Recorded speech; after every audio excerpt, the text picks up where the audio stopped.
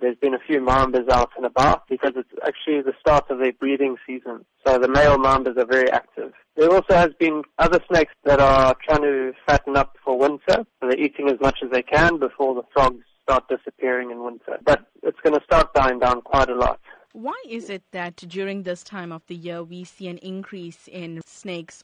They try not to eat too much because snakes need warm weather and heat to digest their meals. So in summer, that's not a problem. But in winter, it does get cold and they struggle to digest their food. Which are the more common snakes that one should be on the lookout for? Well, in Durban, we have quite a lot of Mozambique spitting cobras. They are very common.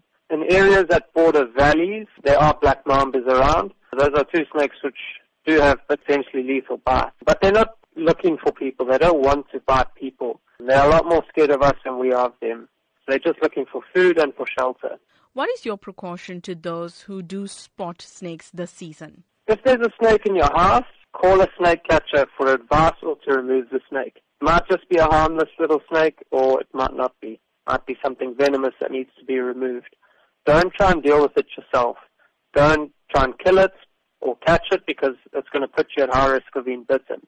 If you're outside in the garden and you see a snake, just keep away from it and move away slowly. But as I said, don't live in fear of snakes. Just treat them with a bit of respect and they'll leave you alone.